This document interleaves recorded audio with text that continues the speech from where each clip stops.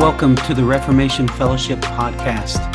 Reformation Fellowship provides support and fellowship for all who would stand for the reformation of Christ Church worldwide. We long to see the church revitalized by the gospel and seek to encourage all who share that vision. We gather together for gospel-hearted fellowship around gospel-minded theology. Hello and welcome back to the Reformation Fellowship podcast. We are so glad that you are here with us, and we pray that every episode causes you to delight in God, grow in Christ, serve the church, and bless the world. Today, we are going to be talking with Dr. Natalie Brand about her new book, Priscilla, Where Are You? A Call to Joyful Theology. And we love theology here because we love God. And so I know this is going to be a conversation that blesses you. So let's jump into it now. Natalie, thank you for once again joining us here on the Reformation Fellowship podcast. Thank you, Justin. It's a privilege. I'm a big fan. Yeah, we're glad to have you back and excited to talk with you today about your new book that should come out beginning of April, called Priscilla, Where Are You? A Call to Joyful Theology. And I'm really excited to talk with you today about the book. Thanks again. And why don't we start with, real quickly, for those of our listeners who may not know you, kind of tell us where you're at, what you're up to, all those things. Yeah. So I live in the middle of England. Literally, if England's a dartboard, we live in the bullseye. There's actually a street called the Heart of England Way just around the corner. And the reason we're there, because we are both Southerners, is because Tom is doing kind of national ministry, so he needs to be all over the place. So we decided to move in the middle of England, which just sounds ridiculous to Americans, but here, it was needed to be kind of somewhere central. So we're there.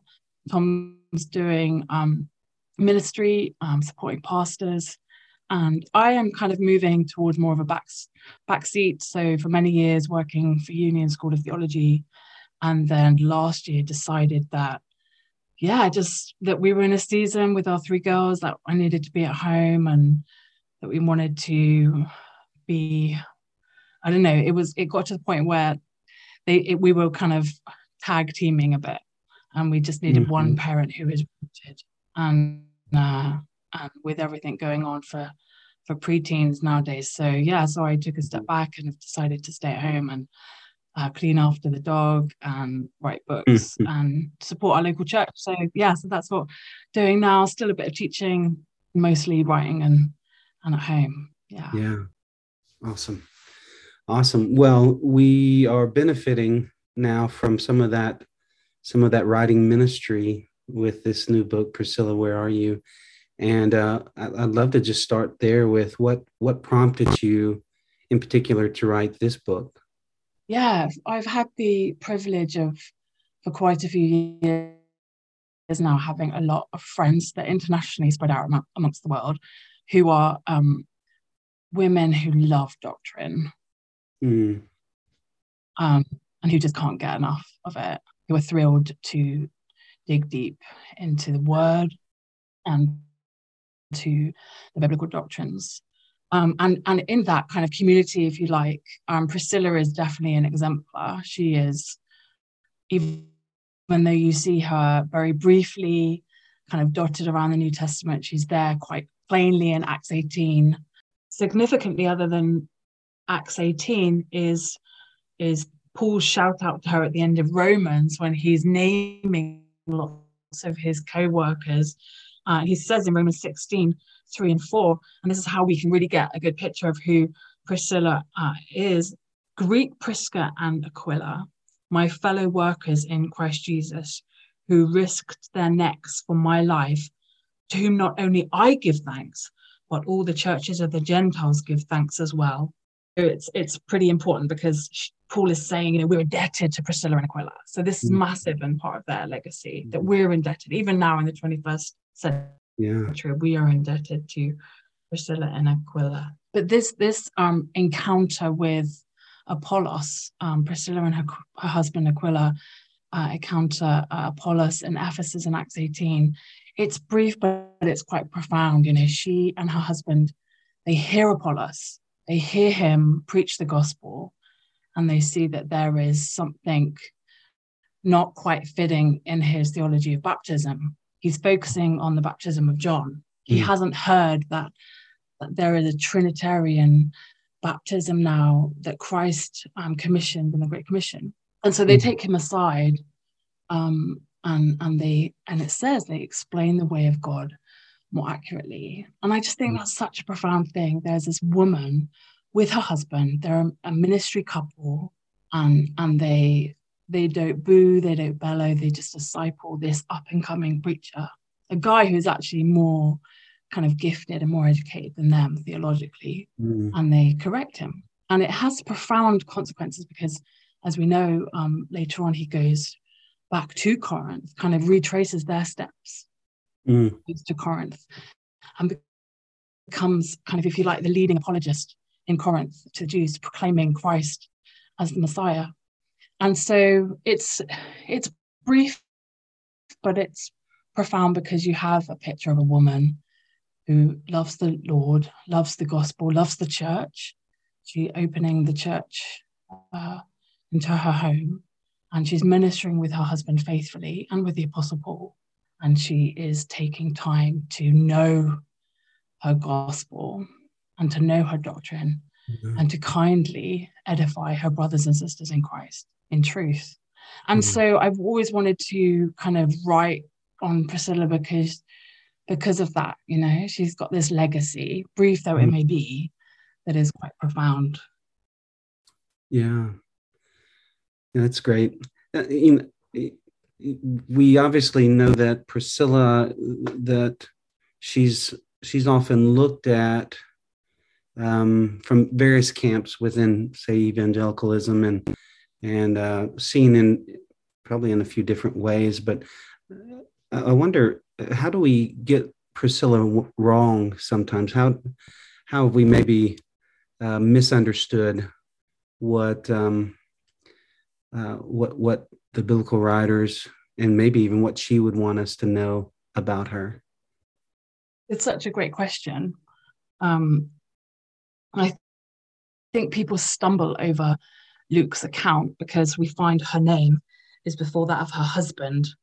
And we can only guess or speculate as to why that would be. In some of the other references in the New Testament, it's Prisca and Aquila generally. So I think we stumble over that, like in our kind of post-feminist world. I mean, I certainly at the beginning made a big thing of it, but like, you know, this is a woman, she's teaching theology, she's correcting all the men. But in the years, as I've matured in my complementarity and in my biblical kind of theology, I've thought, you know, let's not get hung up on that. Let's look at what she's doing. Let's look at the fact that she is a woman who loves truth and is well competent in the scriptures, who cares enough to correct and not get so caught up in, you know, is she the active teacher? Is she more vocal? Is that why her name's before? I mean, I have flagged that stuff up in the book because you want to do justice to the you know, the questions that arise from the text. But we certainly don't want to get hung up on that, because that's not what Luke is getting hung up on. I mean, he's following Paul in this last leg of his second ministry journey, and he follows him, and they go to Antioch, they leave Corinth, 3 of them. He takes Priscilla and Aquila with him. He has his haircut and enters a vow. They come to Ephesus, and then he goes on. And it says that Paul has landed in Caesarea in verse 22. And so Luke is then following Paul, but just for 2 verses, because then in verse 24 of Acts 18, Luke pulls back to Ephesus, where Priscilla and Aquila are, without Paul.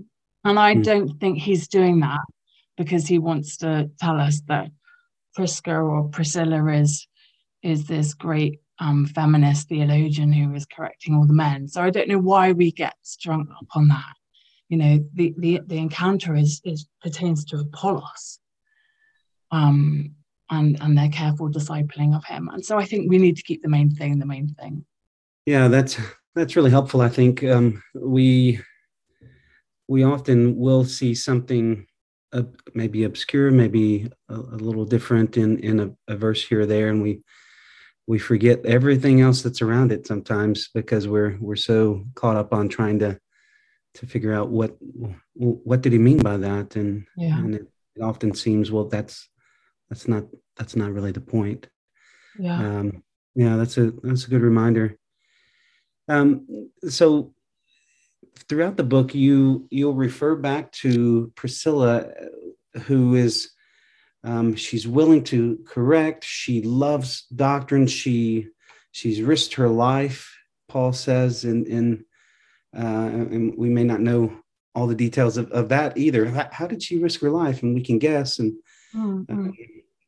but is this woman of deep theology and warm devotion to the Lord and to his people, and how we can look to her. And while the book maybe is a call for women to go deeper in theology, I can confess that I was very encouraged and challenged by the book myself.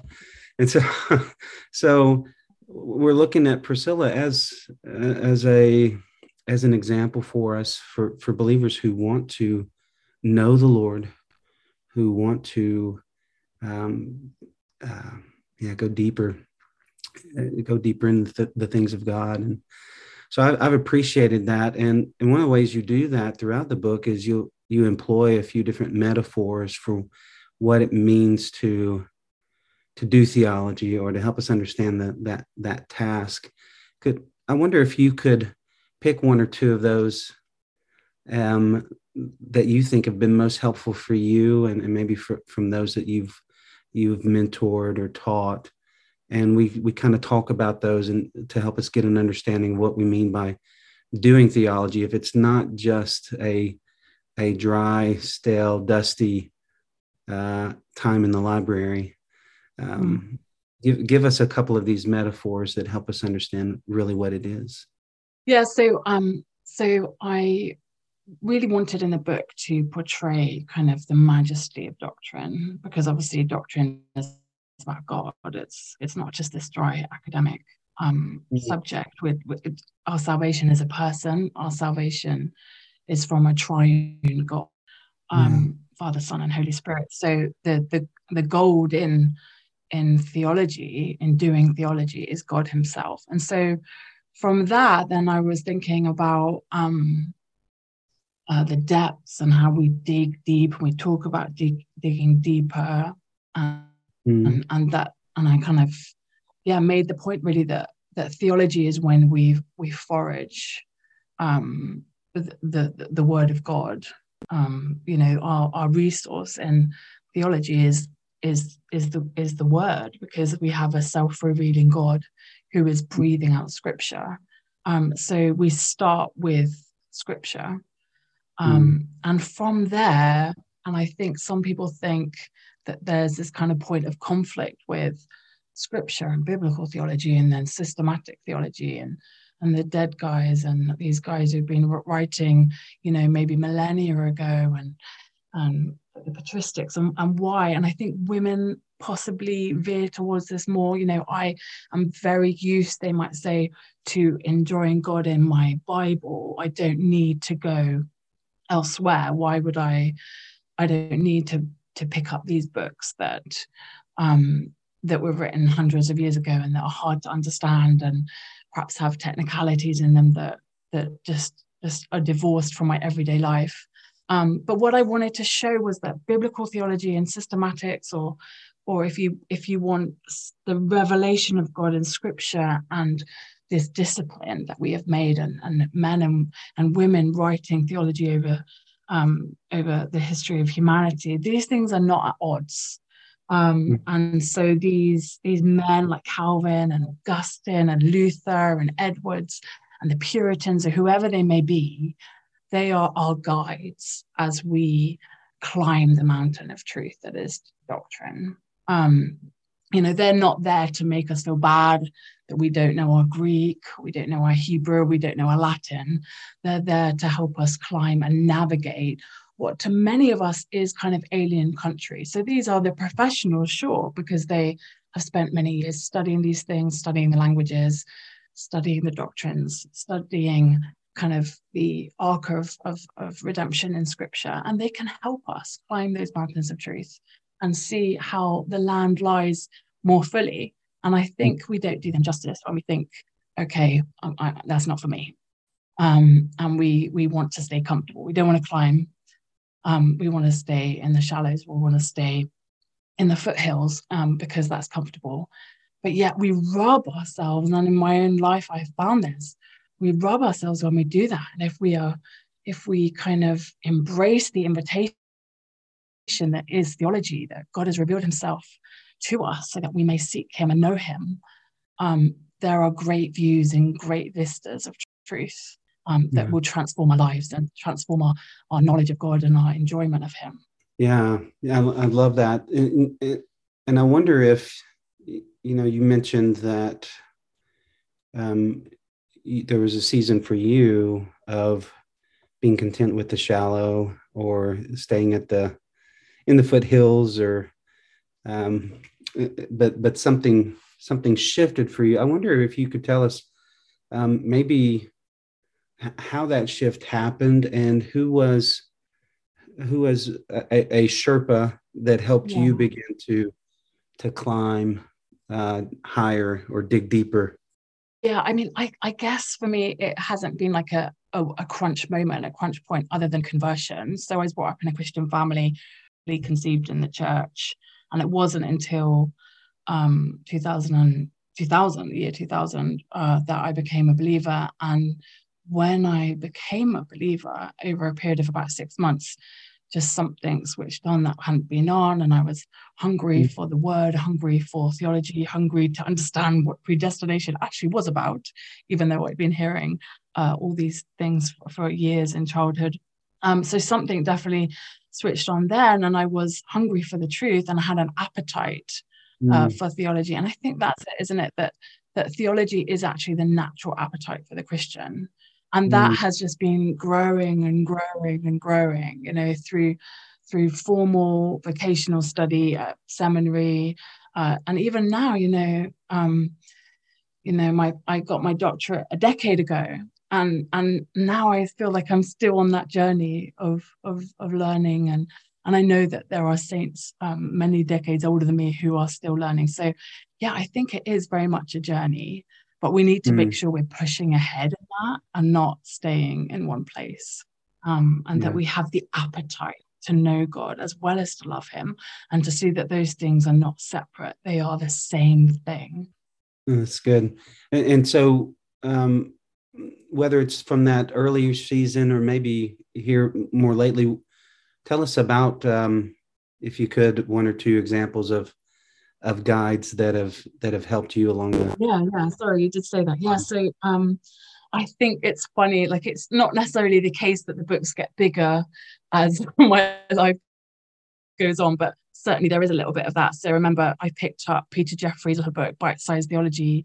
I think even before I went to Union as a student, or whilst I was there, and it was just basically tiny systematic. And I found these things in it on Union with Christ, for example, that I'd never found before. And then John Murray's book, Redemption Accomplished and Applied, is such a gem, and that has had a massive impact.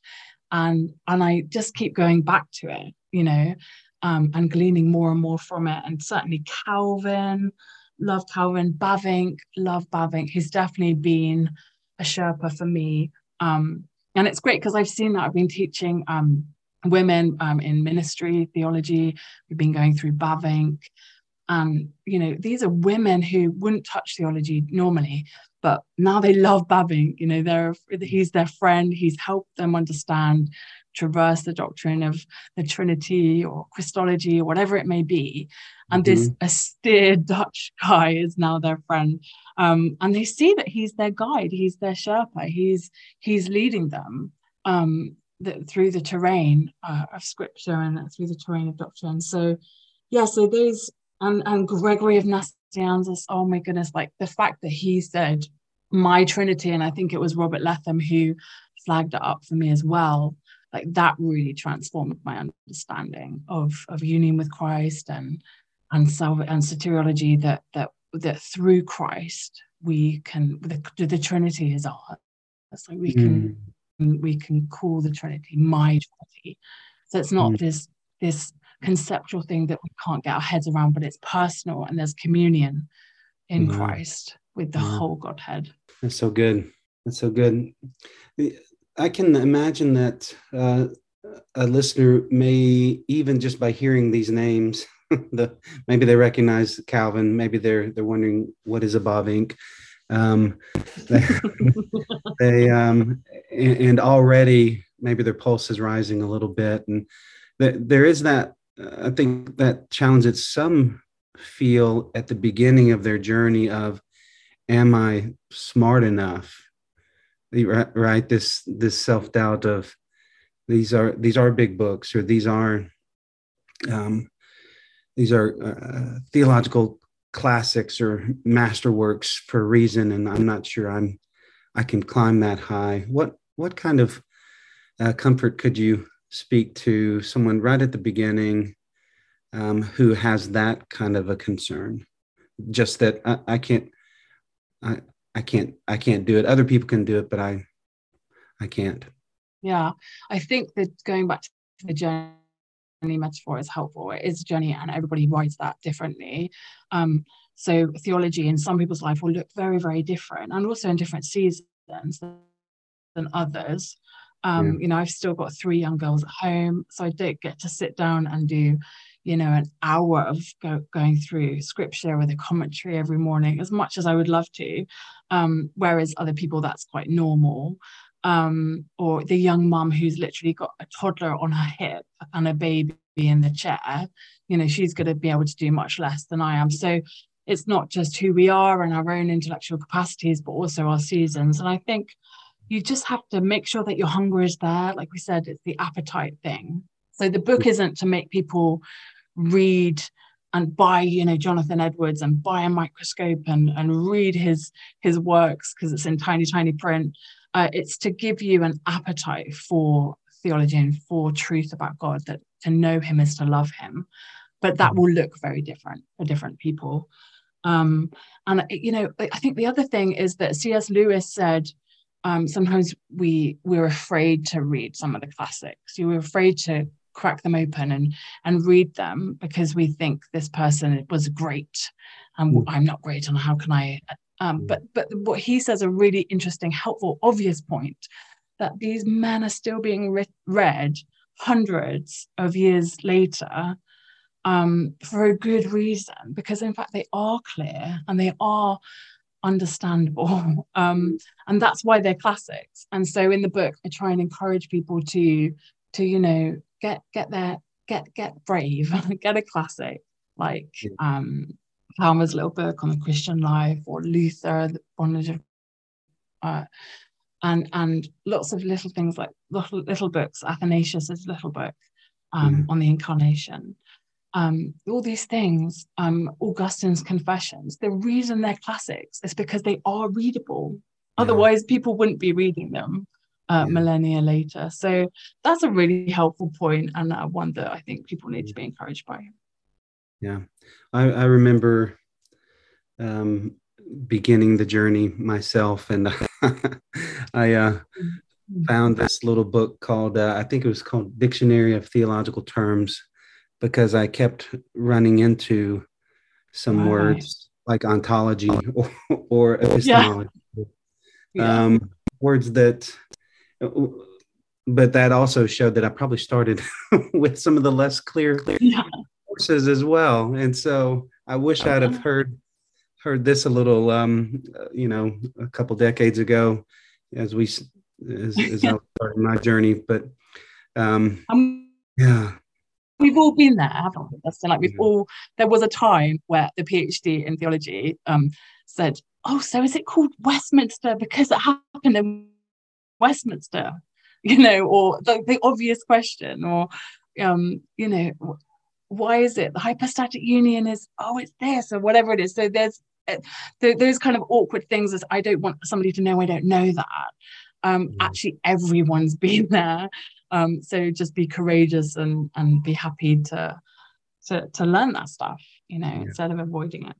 Yeah. Well, so that's I think really helpful for those that are concerned that maybe I don't know where to start, and I'm afraid to start.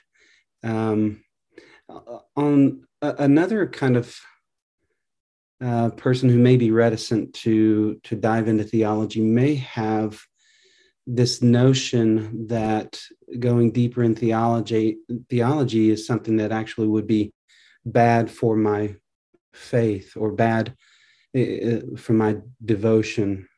For instance, we have a phrase that a portion of the church in the U.S. would say, if you get your learning, you'll lose your burning. I don't know if that translates to English at all, but maybe this concern that if I go deeper in head knowledge, then my heart's going to grow cold. And so I wonder, what would you say to that person who's worried? Yeah, it's interesting because Warfield wrote something on this. It's a little kind of essay, if you like, on the religious life of the theological student, because even back in his day, he was worried that those studying theology were going to dry up. He says the best thing, and if you don't mind, I'll read it to you. He's responding to the provocation of, haven't you heard that 10 minutes on your knees will give you a truer, deeper, more operative knowledge of God than 10 hours over your books? And he says, what? Than 10 hours over your books on your knees? Why should you turn from God when you turn to your books, or feel that you must turn from your books in order to turn to God? If learning and devotion are as antagonistic as that, then the intellectual life is in itself accursed, and there can be no question of a religious life for a student, even of theology. And Warfield is so helpful in so many points in that, because he's making the point that if that's true, the intellectual life is accursed. So why on earth has God given us a muscle in our heads that we can sharpen, and we can use, and we can apply to knowing him? I mean, I think, and Owen says this, God has given us brains in our head so that we can, the sharp angle of our intellect can just go straight into who God is. Like, that's why he's given us our brains and our intellects and our faculties, our mental faculties. If anything, it's to understand him, the creator. Certainly, if you think about Eden and what's happening, and it's God has created Adam, and Adam is perhaps on the floor and he's coming to, and why, if anything, would God give him a brain?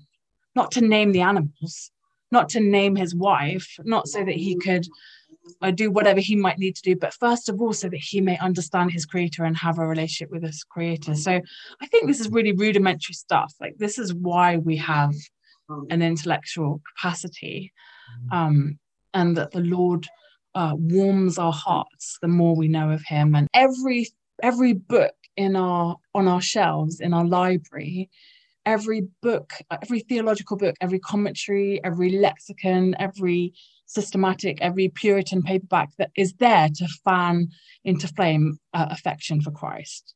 And that's why it's there. And any theology that isn't doing that just isn't theology, because our chief end is to glorify God and enjoy him forever. And that includes whilst we're in our books. I really appreciate how you make that point by talking about any other relationship that you have. There's no other relationship that we would separate the person from the facts we know about that person. And so, my friend Joe, here's my friend Joe, and here are the things I know about Joe. But if I know more about Joe, I won't actually. I'll stop appreciating Joe for who he is because of all these random facts, this data about Joe, and we would never do that, and yet we tend to do that about God instead of saying no. There's one Joe, Yeah. and there's one God, and I love him with all my heart and all my mind. That it is the one God, and I'm bringing all my faculties to bear on knowing and enjoying him. And that was really helpful for me. And you make a point in chapter 3 how if we separate those things, if we separate our knowledge about God, and so we don't pursue it because we think, well, that will negatively affect my devotion for God.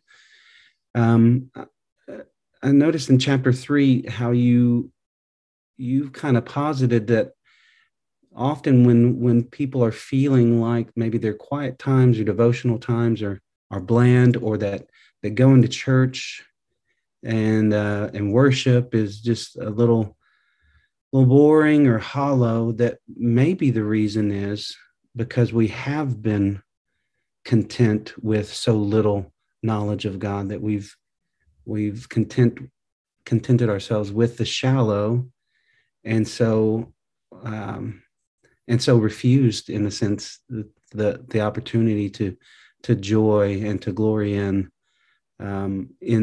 more of the depths of who God is.